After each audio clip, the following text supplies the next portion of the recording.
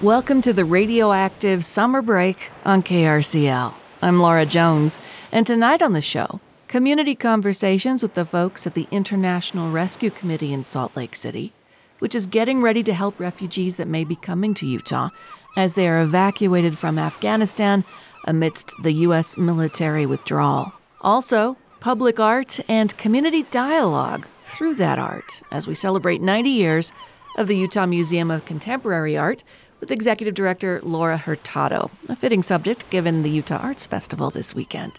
And Darlene McDonald is back with an update on Saturday's March On for voting rights here in Utah. If you want to know why the battle is never ending, Darlene will have a Founding Fathers history lesson for us, as well as the lineup of speakers and performers for the march, which starts at 10 a.m. Saturday at the Utah Capitol. The summer break is pre-recorded, as y'all know, so I'm actually up at the Utah Capitol tonight with several groups rallying for Women's Equality Day.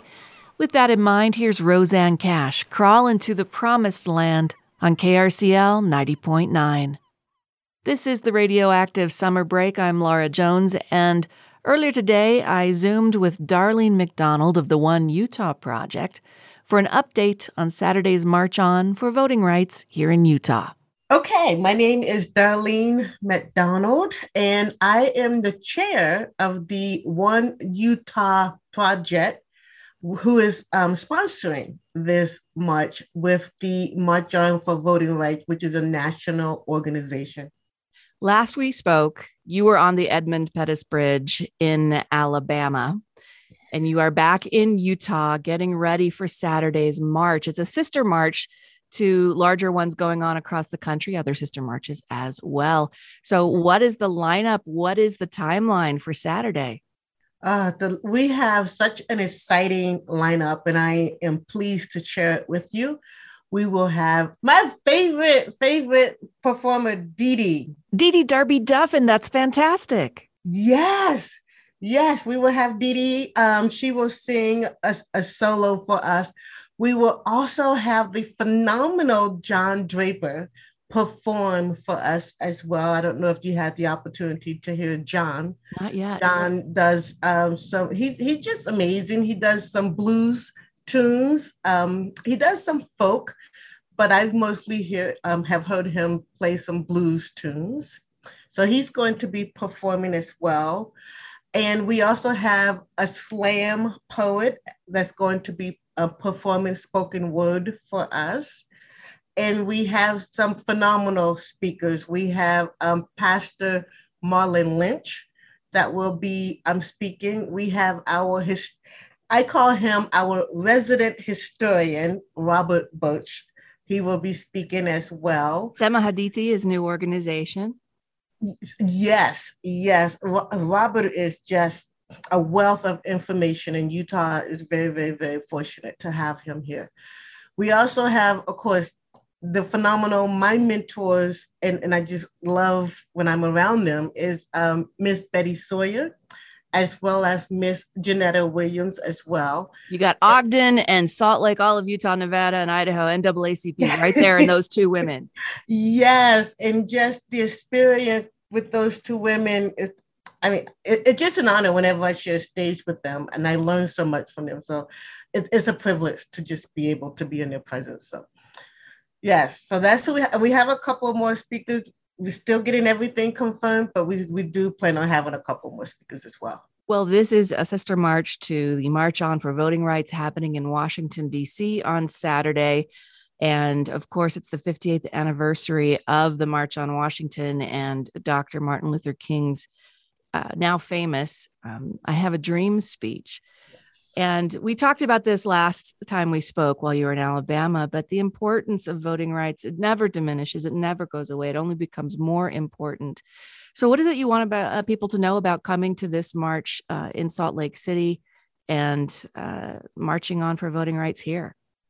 The biggest thing that I want people to know that this is not just something for African Americans. Voting rights is for everyone. And when you attack voting rights, you are attacking the heart of our citizenship, the foundation of our democracy. yes, we fought really, really hard for this, but we also need to preserve our democracy. So this is a fight for all of us. This must be a bipartisan fight. This is not just a one-sided fight. Yes, 2020 was an historic turnout election. It was an historic turnout election. There were people motivated to vote, risk their lives to vote, to stand in line for 11 hours in some states to cast a ballot. And there were also times where people, I mean, and we were in the middle of a pandemic and people were showing up in full hazmat suits to vote. And they were going to risk everything to cast that ballot. And that's wonderful, but it's also shame on us that we put people through that. We need to make it easier for people to vote, not harder. And unfortunately, but according to the Brennan Center, 18 states have passed at least 30 laws to make it harder for Americans to vote. You talked about people standing in these long lines for hours on end. Some of those bills have been, you can't give people water. And, I'm thinking about me standing in line for 11 hours and how many bathroom breaks I might need. And will I be able to get back in line if the polls have closed? And that's the thing. I believe in some of those states, they're making it impossible that you can't get back in line. This is not new. Unfortunately, suffrage, universal suffrage, and the fight for universal suffrage is not new in this country. I don't know if it was you I was speaking to about this, but people have to remember the very first president of the United States, George Washington, we had a population of 2.5 million people and only 150,000 people voted. That's because it was only 150,000 eligible 21-year-old white men who were property owners who were eligible to vote. That was it. That's what suffrage has been in this country. And this has been a fight since the foundation and the founding of this country for all people, for all citizens, and even for the fight for citizenship under the 14th Amendment. And like I said, the foundation of this country, citizenship, as well as the right to vote. And we are fighting for it, we are marching for it, and we're going to keep marching for it until it gets easier, not harder. So what time Saturday and where? We are going to meet at the Capitol, South Side, Capitol Building, Salt Lake City, 10 a.m. The program will start at 10 a.m. We are going to march from the Capitol down to Washington Square, the west side of Washington Square. And there's a treat for everyone. Yes, the Utah Arts Festival is happening at the same time. So you come, there just might be a treat for you. Ooh, implying something we cannot say out loud. Well, where can people get more details, Darlene? You can get more details. There's a Facebook page, March On for Voting Rights. Utah, right? Yes, thank you very much. March On for Voting Rights, Utah. You can also go to my website, which is oneutp.org. There's a link on that homepage that will take you to the Get Involved page, and that is where you'll find more information on the march. Thank you, Darlene. Before you hit the Arts Festival on Saturday, why don't you head on up to the Capitol at 10 a.m. for the March On for Voting Rights, Utah. With that in mind, it's The Roots featuring TV on the radio. Ain't Gonna Let Nobody Turn Me Around on KRCL 90.9. For you dog lovers out there, happy National Dog Day. Here's a 3 quick picks treat for all of you. Hi, this is Catherine Weller of Weller Bookworks in Trolley Square with 3 quick picks on the dog days of summer. Pick number 1 is a dog that used to be famous and people still say his name sometimes, but there is a lot to know about Rin Tin Tin. This book by Susan Orlean, Rin Tin Tin, The Life and the Legend, really talks about Rin Tin Tin, the dog that was used in battle, because dogs are used by the military in warfare, rescued from that at the end of warfare, and moved into outreach with Hollywood and beyond. It's a great look at the dog in society and is absolutely fascinating. Pick number 2 is Year of the Dogs by Vincent J. Musi. This is a photographic book that is charming and lovely. This person photographed dogs every day of the year. So he has a broad range of dogs across breeds, including Heinz 57 dogs and including dogs with disabilities. He's got text about each one of them, their characters and the interactions with them.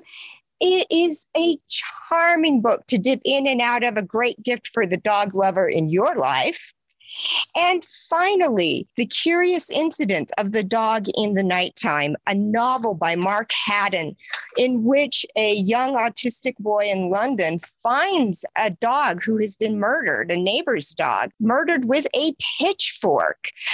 And he is accused of the murder. So he goes about being a detective to find out who killed that dog. And it's absolutely a beautiful novel because it delves into why he, as a person on the autism spectrum, likes dogs. They're reliable, they're dependable. You don't do a lot of guessing with them. And what it is that helps him navigate through the world and navigate his detective story in The Curious Incident of the Dog in the Nighttime. I'm Catherine Weller of Weller Bookworks in Trolley Square. All of my picks are on our shelves now. This has been my 3 quick picks on the dog days of summer for KRCL. You're listening to the Radioactive Summer Break, community conversations and more music, weeknights at 6 this summer on KRCL. I'm Laura Jones, and still to come this hour, 90 years of art with UMOCA. With more questions about how to help Afghan refugees, we continue our coverage with a conversation with the folks over at the International Rescue Committee in Salt Lake City. My name is Shahida Safi, and I work with the IRC in Salt Lake City, Utah, and I am the College and Career Readiness Specialist. My name is Natalie Algieri. I'm the Executive Director for the International Rescue Committee in Salt Lake City. So, Natalie, if we could start with you and talk about the IRC in Salt Lake City, in light of what is happening in Afghanistan and your expectations of helping people as they get resettled in our country, let alone Utah, as this influx of refugees coming out of Afghanistan occurs. So the IRC is one of 2 resettlement agencies that's here in Utah. Catholic Community Services is the other, and we work in close concert and coordination with one another to welcome refugees into our state. And the IRC is the first face that people see. Our staff members welcome individuals at the airport when they arrive, ensure that people have affordable housing that's furnished, get kids enrolled in school, help families secure employment and healthcare appointments and all types of things just to ensure that they have stable footing to begin a new life here in Utah. And so we're really, eager and prepared and ready to welcome families from Afghanistan when they begin to arrive, which we should be seeing here in the coming days and weeks through our resettlement programming. Now, do you have any expectation of the numbers of folks coming to Utah? We don't have any concrete numbers in place right now. It's very kind of day by day, things are changing. And as families are getting processed, the first priority is to try to reunite families with where they might have a U.S. tie, a family member, or somebody that they know in a community for resettlement. And so that happens all across the country. And we have quite a few families who are, hoping to see their relatives join them in Utah, but we don't have any clear numbers at this point. Shahida, you not only work for the IRC, but this could get quite personal. You're from Afghanistan. Yes, correct. I am. I moved to the United States in 2002, so I grew up here, but Afghanistan is home for me. So as you're looking at this from afar and anticipating helping people should they come to Utah, what are your concerns, or what can you share that folks might go through and what the IRC stands ready to help with? Well, it's going to be just like any refugee. They're going to have so much fear of coming to this new world, basically, and starting all over from, zero and building their lives up. And that's going to be tough on them. But like Natalie said, if they have a tie here, then it's a little bit easier and it's a little bit more comforting for them. So we're here to help them in any sort of way that we can to make them feel more safe, more welcomed. Can you go back to yourself in 2002? I don't know the circumstances under which you came to the United States, but I'm guessing as a small child, it was still a lot of fear and curiosity at the same time. What does yourself from 2002 want people to know about what children in particular may need from the community? I would say just because at the time that we came, 9/11 recently happened. So there was a lot of hatred in people's hearts for Muslims. So I would say, just the respect and comfort that people can give, that is a lot it means a lot to them. As a child, I came and everything was completely new. People, I've never seen in my life. And just kind of, I didn't feel like I belonged. I was an outsider. And so just, including them in everything would make them feel a lot more comfortable instead of treating them like, an outsider. Utahns are known for their volunteerism and their generosity, but we aren't immune from the prejudices that we have or the preconceptions we have about people outside of our own small neighborhoods, perhaps. So, Natalie, how can people help? What does the IRC need from the community in Salt Lake City right now? Well, thank you for recognizing that. And I think our community has changed quite a bit in the last 10 to 12 years. And that tone of welcoming has increased, as we know, with Governor Cox's just most recent statements in terms of commitment to supporting refugees who are fleeing Afghanistan and will be making their homes in Utah. And I think one thing is a smiling face and being able to actually welcome and warmly embrace our newest community members or newest Americans is first and foremost. And so increasing dialogue and awareness and understanding of who refugees are, the circumstances that they're coming from, and the vibrancy that they add to our community as our neighbors and friends and colleagues is number one. I think that's what we need the most. Apart from that, the IRC in Salt Lake City has lots of opportunities for engagement to support the Afghan refugees who will be coming, as well as other refugees that we're seeing increased arrivals from. And there's more information on our website, which is rescue.org/Salt Lake City. There are 4 specific ways that people can engage. They can donate, both monetary and in kind. People can sign up to volunteer with our organization to serve in a variety of capacity and roles. People can advocate for refugees, and specifically for this situation, we are wanting to ensure that the current administration offers pathways for refugee resettlement beyond the special immigrant visa holders, who are those who worked with the U.S. military, which are high priority and very important. But there are other people who will be left behind as well, who are also in dire circumstances and in need of safety.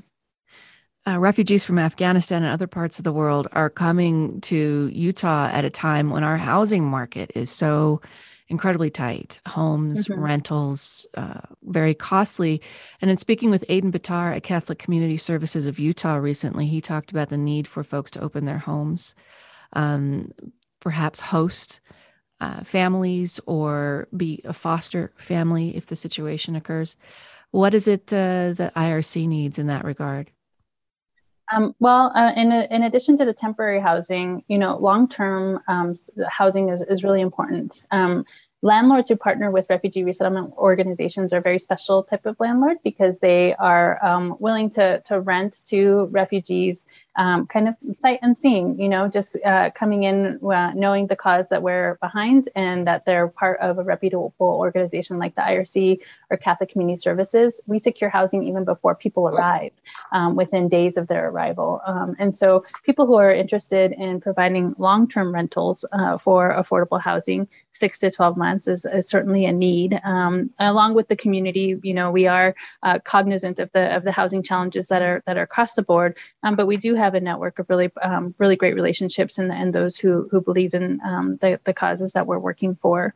The IRC on the temporary housing front works with Airbnb. We have a national partnership where Airbnb hosts can open their homes for rentals during those first few days or week or so while we're securing housing for individuals. Especially important with the Afghan refugees, because we're only getting a day or two's notice before they arrive. And so that's not enough time for us to be able to secure an apartment and get it completely furnished. And so there will be a need for more local Airbnb hosts who are interested and willing in partnering with the IRC on that front. The immediate needs are apparent. There is a crisis. It is a human tragedy that's unfolding before our eyes. But then there's what happens after the cameras go away and folks have to adjust to their new homes, pick a path forward. And you have several programs to work with refugees here in Salt Lake City. Can you briefly talk about the status of those programs and how you might have to adjust as more people come here? Sure. Well, we're very fortunate at the IRC to have over 20 different programs within our office, supported by 80 different staff members and 1,000 different volunteers that we work with annually. So we have really great network of support that helps our programs, sustain and be available to new refugee arrivals and to those who are not so new arrivals, but looking to purchase a home or build assets or do other things to secure their future. And so immediately we of course have our case management services, which are available to refugees for up to 24 months. That is a program that is unique to Utah, that all refugees who are resettled here receive that 24 months of case management. But we also have teams within that 24 months who are also promoting health access and doing health education, enrolling kids in school and helping parents learn to navigate, the online school platforms or how to get to school, meet teachers, do parent-teacher conferences. Shahida runs a program that's college and career readiness that she can speak to, which is helping young people prepare to enter college or other workforce opportunities. So there's a variety of things that we're doing and really meet the client where they're at with what their interests are, what their future goals are, and then we're able to plug in the different programs that we have to help people achieve those goals. Shahida, talk a bit about your college and career readiness program and working with folks. I'm guessing it's particularly rewarding. It really is. So I actually worked at the financial aid office at the University of Utah before I came here at the IRC. So it fit in perfectly because I was on the inside knowing, what services to provide and all of that and what kind of documents that they might need. So when I am on this other end of the spectrum, then what I can do is tell them ahead of time, these are the documents that you're going to need when you fill out your FAFSA. Let me help you with your resume and let's get you started on it. So that way, when you're looking for a job, it's easier to, have those opportunities. It's just being there and helping them with the little things, that will make a big difference in the future. So, where they can get their transcripts from and how early would they order them, and applying for scholarships, like funds is a big, giant thing for them, being able to finish their education, but they need the proper funds to be able to do that. So assisting them in all sorts of ways to get them ready, whether they want to go, to school or whether they want to go pursue a career. And FAFSA being the free application for federal student aid. And our bureaucracy, a complete mystery to me, oftentimes. You can only imagine how difficult that is to navigate as someone coming to this country, fleeing the violence of their home country. And I kind of wanted to hear a little bit more from you, Shahida. I know you were just a child when you came here, but as you look at this and perhaps you hear from family and friends or watching the news, what are you hearing? What are the concerns about the local Afghan community here about what's going on? Well, at the beginning, we weren't hearing that much, but what's going on now, it's a little bit more concerning. They're saying that, behind cameras, the Taliban are going and, hurting people behind closed doors and, pulling people out of their own homes and invading their privacy and things like that. What their main concern is that things are just going to go back to, the first time that the Taliban took over, and they don't have hope, and that's what's missing from them. They don't have hope of living. What they want to do is build their lives, and right now they feel like everything is just getting shut down. Schools are getting shut down, banks are getting shut down, everything is just shutting down for them. And right now they're in need of any sort of help. People are, all over the streets. They're losing their families, they're losing their houses, they're losing everything that they have built over there, to call their, place a home. But now it's just destroyed, and, they're shattered. Mm. It's hard to imagine even having the nightly news to look at and see it for ourselves. So I'm very grateful that the IRC in Salt Lake City is here and stands ready to help, and that our listeners can support the work that you do. And one of the ways that I think is really helpful is one of my favorite programs that you do, and that's the Spice Kitchen. Can you talk a little bit about that and how people can support Spice Kitchen, Natalie? Sure, thank you. The Spice Kitchen Incubator is our food entrepreneurship program where we're helping, refugees and other new Americans who would like to start a food business. One of the easiest ways to support Spice Kitchen is to order Spice to Go on Thursday evenings. You can place your order early in the week, and just check out our website at spicekitchenincubator.org. And we feature meals from a variety of chefs from all over the world, and you can get a warm meal to take home to your family that night. Of course, there's other opportunities to engage with Spice Kitchen, and just following us on social media, you'll stay up to date on where the entrepreneurs are at, or special events that we have coming up, or ways to donate and volunteer with that program specifically. Now, before COVID, there were things in motion to expand Spice Kitchen and gain more of its own independence. And it may not be ready to talk about right now, but good things are coming for Spice Kitchen. Good things are coming for Spice Kitchen. We will have a new home here in the next 12 to 18 months. More we'll be able to share more in the coming weeks, but we are excited that we're making progress on that effort, and it will be a fabulous space. Tied to Spice Kitchen, or perhaps parallel, is the farming program, New Roots. How's that doing this summer? New Roots is incredible.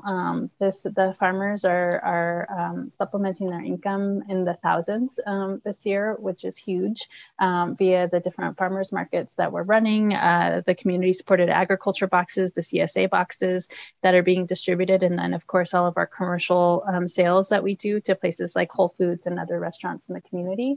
And so our farms are thriving, farmers are thriving. We have really incredible additional services that are happening where we're able to address some of the food security needs within the community and providing fresh produce boxes to our community's most vulnerable individuals. So really great things happening there as well. Shahida and Natalie, thank you so much for giving us some time today and sharing with our listeners the work you do, but also how they can get involved.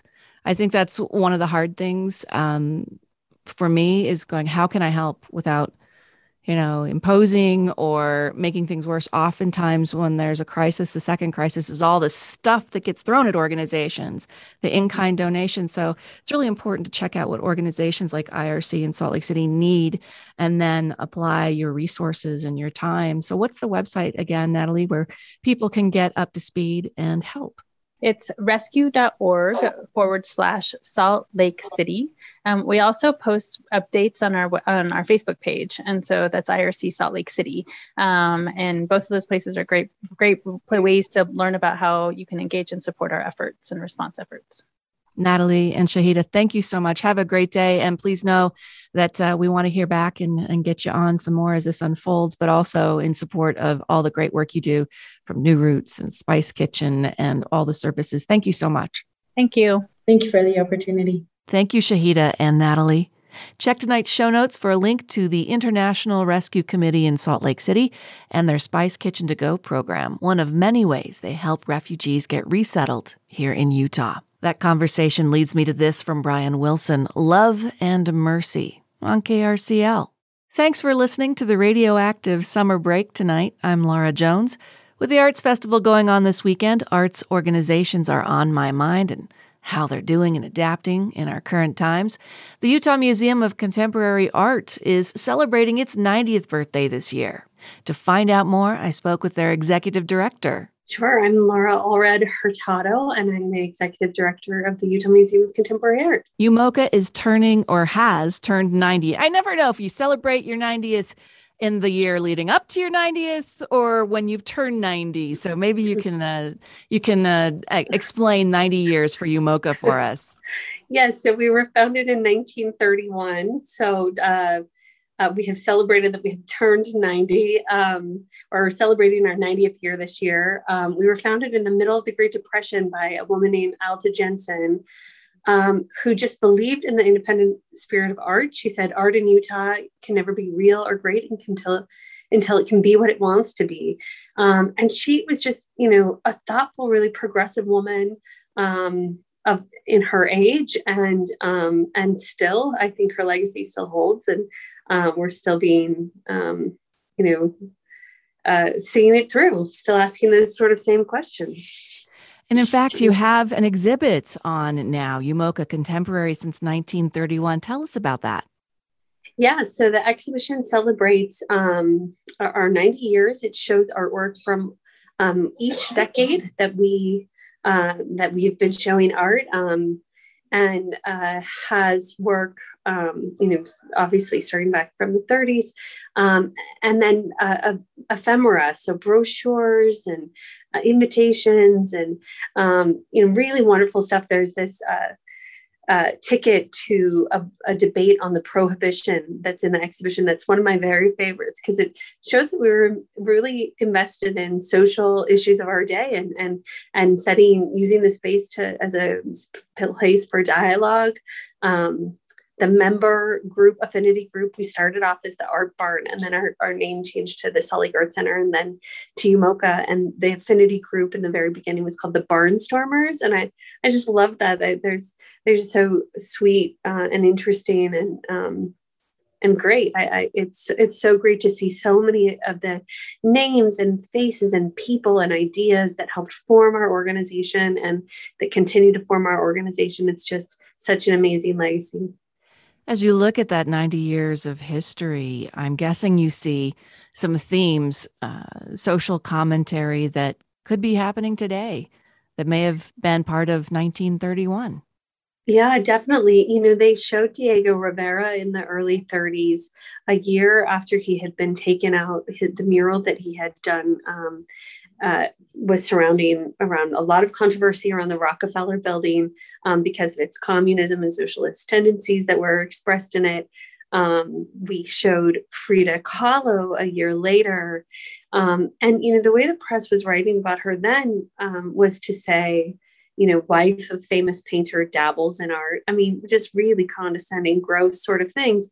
And, the fact that we showed both of their works, I think, is an indication of the kind of dialogue and questions we were willing to ask and the kind of controversy we were willing to engage with. So it wasn't a matter of,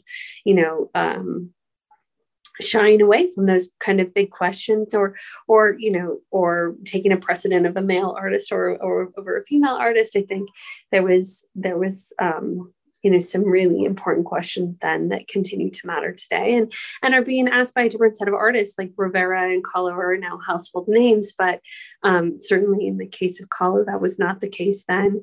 And I think sometimes that's the challenge with contemporary art. We're showing some really leading artists of our time. It may take another 90 years before their names are recognized and the kind of ideas and notions they were exploring take resonance. What do you think the role is of UMOCA today after 90 years, given the cultural environment that we're in, the zeitgeist of today?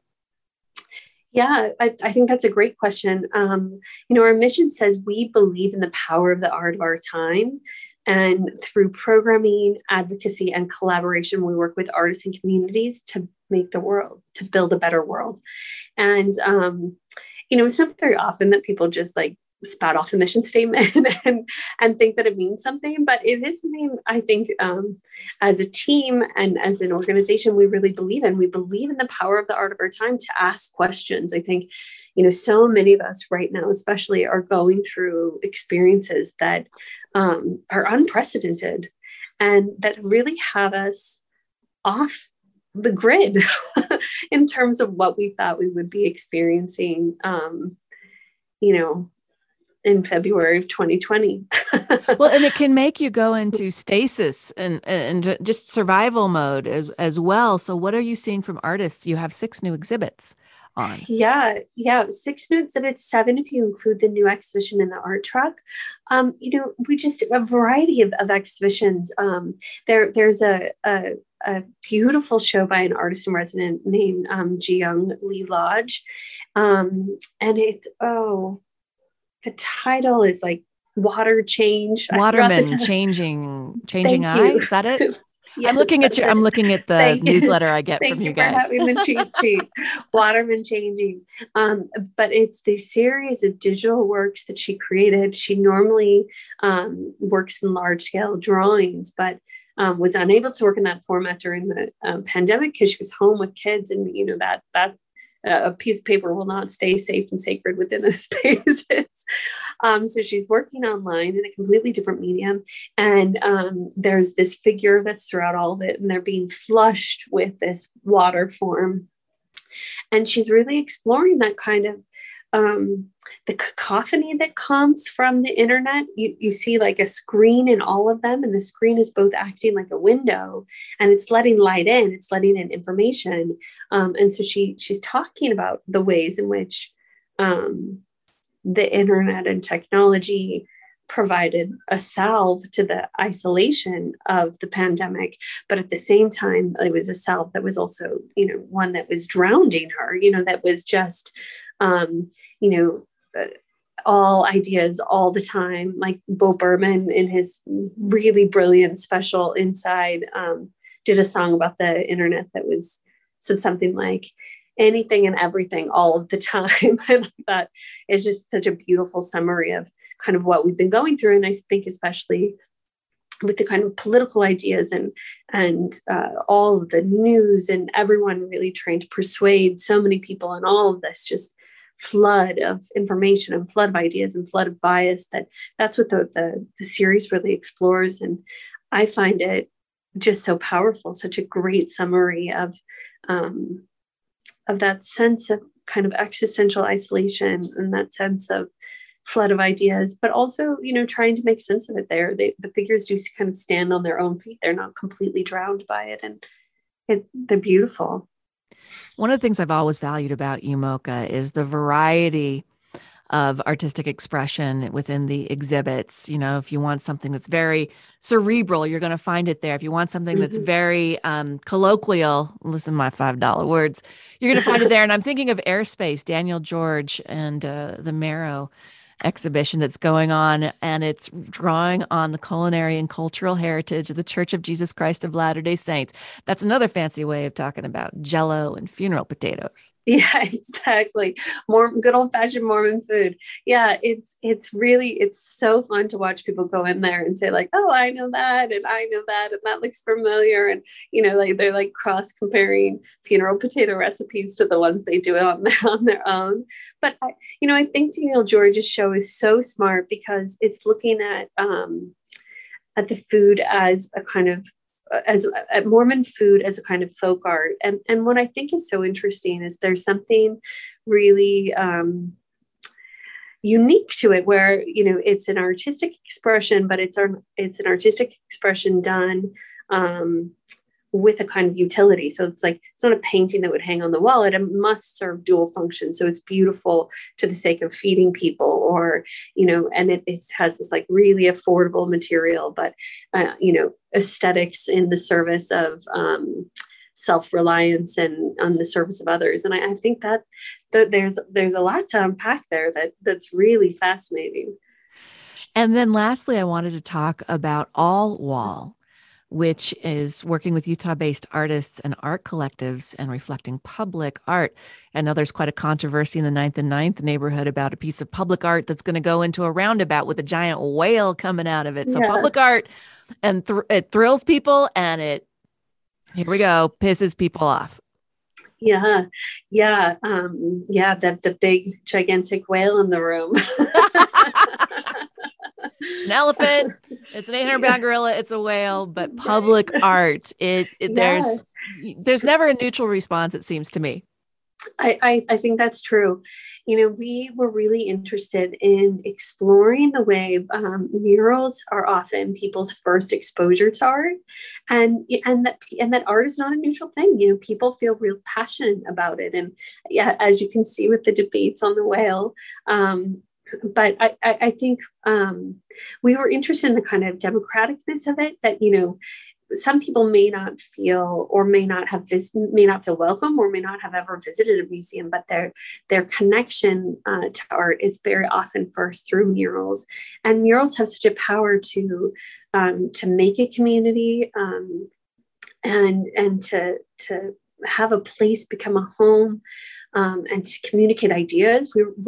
Jared and I, the curator, talked a lot about the way that they're so malleable. There's been, in addition to the whale, there's been so many discussions about, these Confederate monuments in throughout the South and other places that are these large scale public sculptures that, took years to place and were placed in really politically specific times, loaded times, and that murals, in their malleability, in the kind of relatively affordableness of their material, and the like blank wall kind of approach, they can go up and they can go down and they can respond, and that they're living the way that a city is living. They're not stagnant. We've got murals commenting on police reform in our own community on 3rd West and 800 South in Salt Lake. They are community conversation starters, or fights in some cases. Exactly. And that project, just sprung up. It's not like, it's not like there was no philanthropic organization asking for submissions. Exactly. No committee, no bureaucratic process. It was, I think it came from a real place of pain, and to say enough, and this needs visibility. And I think there's something really beautiful and powerful about that, and quite smart. And I think that's what murals can do. There's one mural by a creative partnership, Danae Shannon and Chuck Landvatter, that's talking about the Native American schools, and really pointing a lot of fingers and asking quite a lot of questions about the injustice of those schools and the kind of rhetoric that was formed around them when they were made. And so that one is in the main gallery. So we're talking not posterized images, we're talking murals, big and beautiful and bold. They are huge. They are overwhelming. They're really beautiful. And, one of the things that was so amazing to watch is to see them come and be made there on site. They were all painted right on the wall, all done in person. I mean, over a 2-week period, we didn't sleep. The artist didn't sleep. It was just an amazing process to watch unfold, and just such talented artists. So that's hanging until January 8th of 2022. What happens to these murals after? Oh, it's horrifying. We paint over them. Oh, my Lord. Okay, somebody has to document them and create posters after all. I know. There's a couple in particular that people have said, like, I want a postcard of this, or can I buy this? I'm like, well, it's on the wall. Well, another explanation or reason why after 90 years, UMOCA is still so vital to our community, our quality of life, and the conversations that we have. How can people get more details, find your hours, plan a trip? Yeah, we're open Wednesday through Saturday, 11 to 6, on Fridays late till 9. Instagram is great and our website is great. All that information is there. We're free and open to the public. So come with you and everyone you love and your neighbor and next door neighbor and, people you're just getting to know. It's a great place to explore. There's so many interesting things to see. Yeah, we'd love to have you there. Laura Allred Hurtado of the Utah Museum of Contemporary Art. And if you're coming down to the Utah Arts Festival this weekend, make some time to stop by UMOCA, too. It's over at 20 South West Temple in Salt Lake City, right next to Abravanel Hall. I'm Laura Jones, and coming up at 7, Democracy Now!, Thursday Night Psych with DJ Mike at 8, Gianni in the Dirty Boulevard at 10:30, Rich checks in at 1 with I Don't Sound Like Nobody, Illustrated Blues with Jolene at 3, and Brand New Day with John Florence at 6 a.m. I'll leave you with Gomez, Whippin' Piccadilly, the turbo version, on KRCL 90.9.